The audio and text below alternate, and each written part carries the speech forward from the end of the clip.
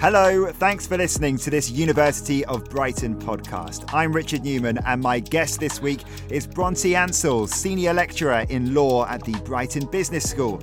Bronte has responsibility for the soon-to-launch Pro Bono Clinic. We talked in detail about that, but got to know a bit about her first. Third year law lecturer is my primary role, so I teach the compulsory land law module to third year undergraduates and postgraduate land law as well. So that's been my specialist subject, which I've been doing here. And I've also spent the last year setting up the clinical legal education module, which has a pro bono legal clinic attached to it. So that will be my role as well going forward from September. And we're going to focus on that in just a bit, the clinic. It sounds really, really interesting what's about to be launching. Lots to talk about. Your career up to this point has been quite interesting. Can you sort of take us through a whistle-stop tour of how you've arrived here? Sure, yeah, of course. So a whistle-stop is really difficult, especially as you get older. I think there's so many years in between.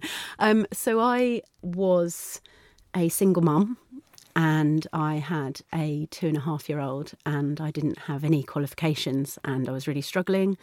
I was doing 4 jobs at the time, so 4 different jobs running around, completely different things, really random stuff from working in bars to working in admin assistant. And I just had a moment where I thought I do need a career and I need some qualifications. And I took my then 2.5-year-old to law school at Sussex, did my law degree and then stayed on and did a master's. And at that point, I had been offered an academic role at Sussex. And at that point, I had to make a decision whether to go into practice as a solicitor or barrister, but I knew it was going to be a solicitor, or stay on and become an academic. And I had really enjoyed the academic side of things. And it was a really tough decision. And I agonised over it for months. And in the end, I was offered a scholarship by the Law Society to go and do the LPC. And I just felt like I should do that. I felt like I should practice. I should do it. And just, not just to see, but just to know for sure, I think. And I know that sounds a bit like a luxury, but I felt such a strong draw to practice that I wasn't 100% about it. And on reflection, I should have perhaps listened to that part of my voice, but I thought, let's do it. So I'd been teaching between Brighton and Sussex for a little while after my master's, and then I got this scholarship, and then I went and did the LPC part-time whilst I carried on teaching at Brighton, and really enjoyed the LPC and thought, OK, let's do the training contract. So I went and did the training contract at quite a good firm. It was a top 60 law firm based London South East, and they were great. They're a good law firm. They're still a good law firm now, and I've got a lot of respect for them.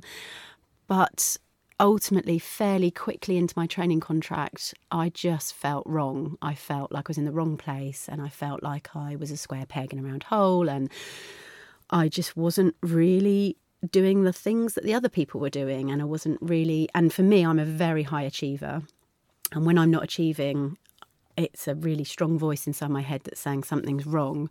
Ultimately, it just wasn't for me. And I did finish my training contract. I did qualify as a solicitor, and I worked in private practice for a client's sort of quasi in-house position for about 3 years afterwards, which was great and allowed me to travel a bit and get some experience. But all the time I just had this voice inside my head saying, just go back to academia. And it kind of took me quite a few more years to really find my way back and work out what I want to do.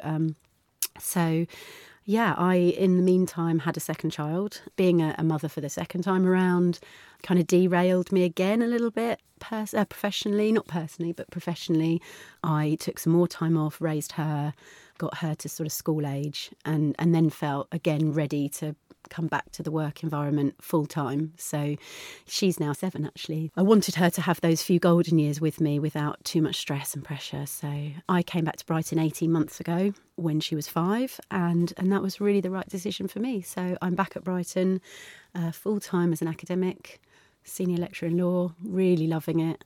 Absolutely adore my job and my students and some research that I'm doing. And is that a whistle stop tour? I don't know. Guess it I is, feel yeah, like I've been yeah. talking for ages. I mean, so you had some time away from it professionally. Do you sort of realise that you wanted to come back during that time? Was there kind of like a moment? Have you come back and you look at things a little bit differently as well? Yeah, I think I really missed the intellectual challenges of being in a fast-paced legal environment. I really missed having high-level discussions with colleagues and students. I missed pushing myself and have others push me. And all of those things were sort of playing on my mind. In the intervening years when my daughter was very small, I did run a small business with a friend of mine. We set up a small vegan food and drink business, and that was amazing, and my business partner was amazing, and it taught me a lot of things about running a business, and it's enabled me actually to lecture in business law very successfully. We had a ball and we had a laugh, but ultimately it just wasn't intellectually challenging enough for me, and I started to realise that I really do want to do a PhD. I really did want to begin my research career, albeit very late. So yeah, it just was this really strong pull towards those kinds of conversations, and yeah, it was an opportunity came up for a very small amount of part-time work, and that just nailed it for me. I was just doing, I think, Friday mornings, a couple of hours on a Friday morning, for Brighton, and I really loved it, and I just thought, what am I doing? I just want this full time. So yeah. I don't know if this is a difficult question or not, but your experiences of being a solicitor for yourself didn't fit after you'd done the training and you qualified. Obviously now you're teaching students who would maybe are going that same direction as well. So what do you sort of tell them? Does it come down to a personality thing, or does it come through to a practice thing, or the way things are looked at and the way things are taught? Sure. So there's a lot to unpack there, and I tell students to find their inner voice and follow their heart. I also tell them to really think whether the law, the love of the law, the love of reasoning, the love of argument really flows through their veins. Do they feel it? Do they feel this pull towards logic, reasoning, organising things, getting stuff done? Do they feel those feelings? And if they don't, then there may still be a career for them, and that might be academia, for example. Academia is very logical, and there's a lot of argument and reasoning to be done there. It's a very different type of day-to-day life than practice. So there might still be a way through if you don't fit the traditional solicitor personality, and I do think it is a personality. The other thing to say is that firms are very different. So a top 20 firm is very different than a top 60 firm. And a niche intellectual property or media firm is very different than all of that. So there is something out there for everybody. So if a student were to come to me and say, look, I'm just, I love arguing and I love logic, but I'm just this or I'm that. I think with the group of friends that I have and the contacts that I have, I can kind of give them a little bit of advice and say, well, maybe have you thought about a really small niche firm where everyone's a similar age to you and similar interests, and there's a similar work ethic? So, perhaps the whole 9 to 5 doesn't really suit you. Perhaps you really like working really hard for 3 months and taking 2 months off or whatever. So that I have friends who are doing lots of different things, and I think I hopefully push any questions in the right direction. So yeah. And the university is quite open in your school as well to try different things when it comes to law training. It wasn't that long ago we spoke to Zoe Swan from your school, who obviously does the wellness classes. Do you think that in general the techniques of ways of learning law have changed, or are changing at least, since you were learning the same things? So as a lawyer, and as a lawyer who's both practiced and taught, I think I would always say that law is one of the slowest to catch up. I mean, I think if we think about tech, if we think about people studying tech or people studying drama, people studying art, we don't move as fast as those industries. We like to go nice and slowly, and we like to really think very carefully about making any changes. And that's just who we are. That's our reputation, and that's fine. And it's a slow, careful, considerate move. Having said all of that, yes, I do think there has been a change since I studied law, in the sense that we are able to offer things that perhaps weren't there. So I think that there is an interest now, and certainly some, perhaps even the funding, dare I say funding word, for exploring different ways to communicate information, to learn practically quite early on in the degree. So when I was studying law, the academic stage was very, very separate from the practitioner stage, and like never the two shall meet kind of thing. Certainly in my university, and most of my friends' universities. And I think we've blurred the lines a little bit between those two things. I think we are offering now, at the academic stage, we are offering students an early way into looking at practice and thinking, this is what practitioner lawyers do. This is how it looks. And you can give it a try for a week or a month, or, you can do a placement year and things like that. And I think that's to be applauded. I think that's amazing. I think that's probably my one regret, is while I was doing my academic stage, I wish I'd gone out and fought harder to get placements and to get work experience, because I think I would have worked out earlier who I am and what the industry is. Let's talk about the clinic that you're going to be setting up in September then. So you're going to be responsible for it. Can you tell us all about it? Where did how's it kind of come to this point? Sure. So, of course. So it's a really exciting project, and I'm immensely grateful for the support I've had from the senior management team. My head of school is completely on board with it and has kind of held my hand through it every step of the way and been really, really great. So last January, so January 2018, we were having some discussions around our competitive set, and we were having discussions around practical legal education and that blurring of those lines between academic stage and practitioner stage. And out of those discussions, we realised that we possibly had the bandwidth for some sort of advice centre. We weren't quite sure what it was, and we needed a lead for that. We needed someone just to take it and run with it, with no real kind of hours to do it. At that point, not much knowledge within the school, so it was about researching for that knowledge and gaining that knowledge and then presenting that knowledge back to senior management. And I just really liked the idea of giving something back. So I really like the idea of staying as an academic, which is what I really love doing, but giving something back to the community in terms of free legal advice and being within the practitioner role that I trained for, but without all of the stresses and kind of 6-minute billing and, client lists and everything.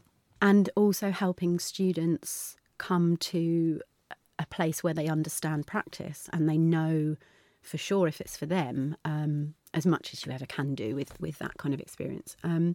So those three things kind of all made me think, wow, this is a really exciting project for me, and I'm really happy to run with it and see what I can do with it. So I spent about 6 months or so, maybe a bit more, researching it. I went to a couple of conferences.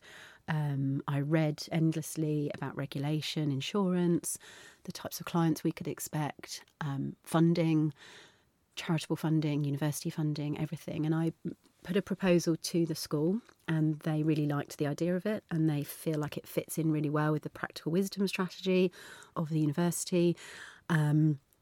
And we had ongoing, constant discussions every month with the senior management team. So that has basically been my life for the last year or so. Once we got school level approval, we've then put it to University Executive Board approval. In the meantime, to kind of speed things up and try and get the ball rolling as much as possible, I wrote a module called Justice and Practice, which is a 3rd-year optional module. So if you come to Brighton and you do the law degree, any part of the law degree, law with criminology, when you get to your 3rd year, you will always have options. And that is the point at which you say, this is what I like doing. And we have things like family law, we have negotiation modules, we have healthcare modules. And Justice and Practice sits within that group now. So that was approved in February this year, and it's due to start in September this year, 2019. And that Justice and Practice module is a clinical legal education module. So it's credit bearing. It goes on your degree transcript. As a student, you feel like, A, you've given something back to the community, which is, social justice reasons are often at the forefront of that type of student. But B, you also get recognition on your degree transcript. You can do potentially really well in this module, and that counts towards your degree classification. And I think we have to be realistic. That's really important to students. They do need to know that there's that kind of recognition there. The clinic sits within that module, but that module supports that clinic and vice versa.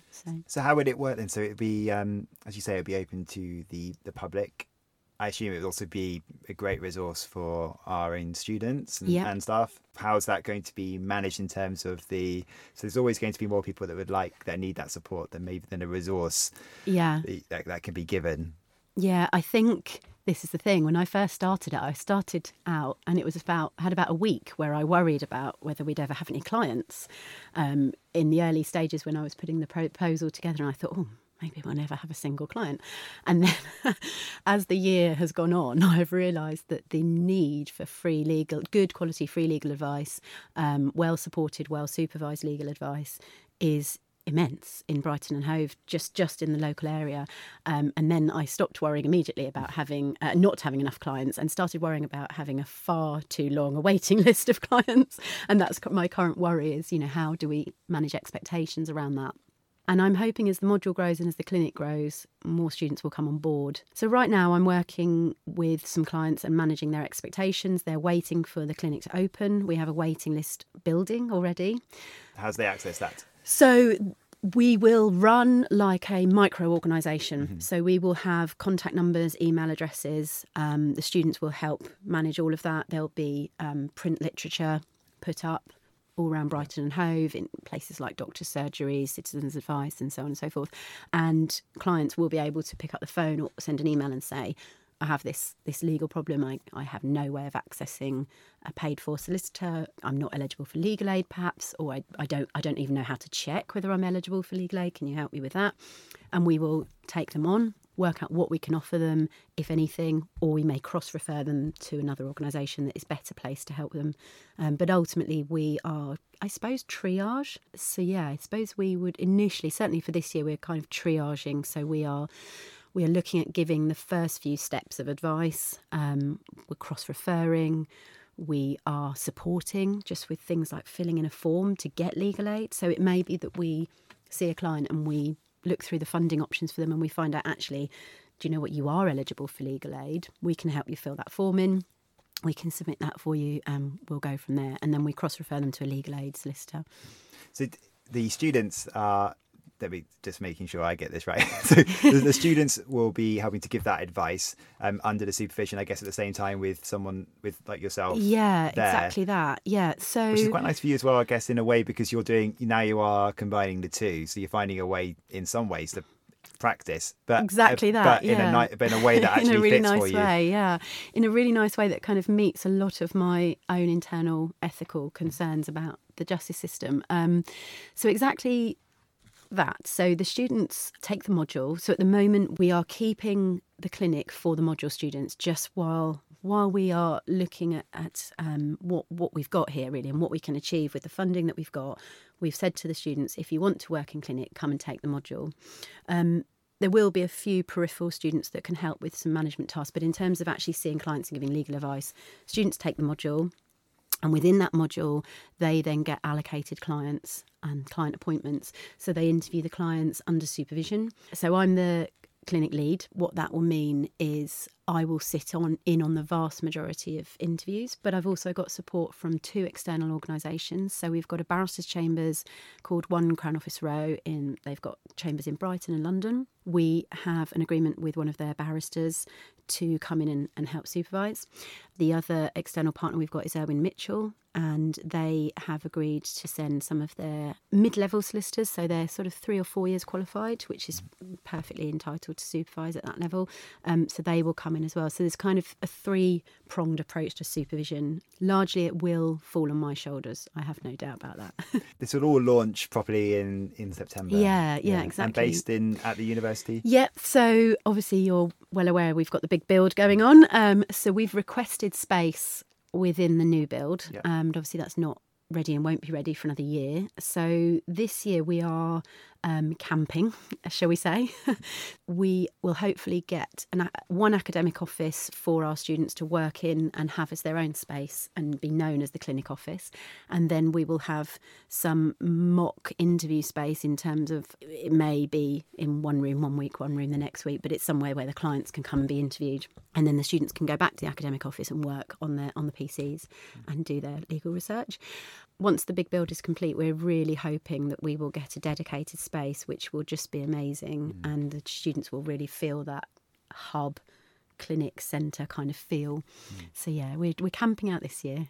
Yeah, great. Talking about the ethics of it, I mean, helping people out that can't afford legal advice, and for students who are training, you sort of hope that this is kind of ethically why they're training to do it in the first place, because they want to help people in the same way that someone's training to be a nurse or a doctor or something similar.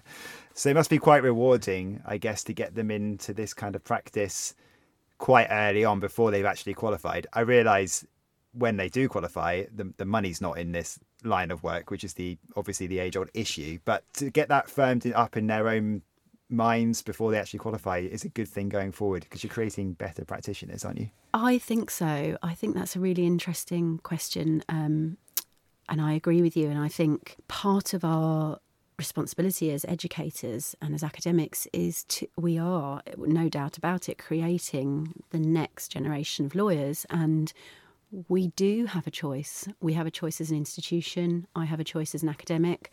We have a choice in whether we enlighten them as to the major issues that exist within the British criminal and civil justice systems, or we don't.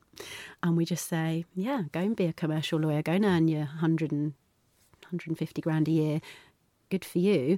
Or we say, well, yeah, there's a huge body of people out there that will never get access to justice, or if they do, it will be in a haphazard, fragmented way. There are a huge amount of your peer group that went before you that are working all the hours for very little pay in, for example, the criminal justice system.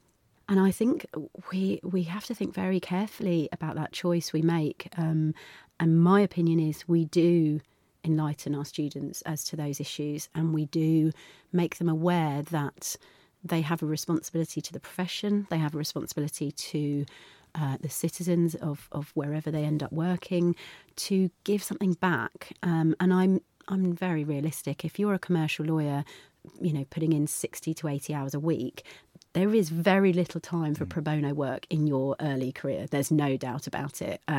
You are not going to be getting a day off a week to come and work in a pro bono legal clinic. There's just no way. But do you know what? You might send some of your salary to your old pro bono legal clinic or another one near your practice. You might encourage your supervisors who are heading into retirement age to say, could you perhaps give up a day a month or something and go and supervise at my old clinic? There's those little tiny kind of feelers that go out when you introduce a student to this kind of thing, and you say, actually, it's not all rosy. It's not all the money. A lot of people are struggling here. I think you set something in their mind going, even if they had never considered themselves a social justice lawyer before, you set something going in their mind, and it pops up again and again throughout their lives. And that's all we need. We need our alumni who leave here this coming year to go into practice and to be saying, actually, I do want to give something back, whether that's part of my salary or an occasional day here and there, an hour here and there, or I want to encourage other people who've got more time than me to go back, that sort of thing. So, yeah, I think it's really important, not just from a practical wisdom perspective, but just for bringing on the next generation of lawyers to really show them, shine a light and show them what is out there and what's going on. And through their readings, through their client interviews, through managing these cases, concluding these cases, and then writing about these kind of cases, hopefully they will see some of that. Yeah, it might be some of the best and most rewarding experiences of Hopefully, their career before they've even qualified. And then, hopefully they would want to go back to it. Best of luck with it. Thank you. And obviously we'll be letting people know more about it as soon as it launches properly across all the usual channels. We end every podcast with some questions outside of work. They're sort of quick fire questions and talking points, really. So we'll fire away with those. The first one, what advice would you give to your younger self? Oh, okay. So if it's me personally, I think I'd grab her and just mother her, really. I think she was a bit motherless and a bit anchorless in her 20s. So, and I think the advice I would give her is never be afraid to go back on a commitment, even when you've made a very public commitment to something. Never be afraid to say thanks, but no thanks. Do it quickly and cleanly and as kindly as possible to those around you, but do it nonetheless, because it's your life, it's no one else's life. So I think if you're in your late teens, early 20s right now, and you have made some decisions that you are questioning in your own inner voice, I think you really, really ask those questions in your own private place. And then if the answer is actually, I do need to go back on this, then do it. Quick, sharp.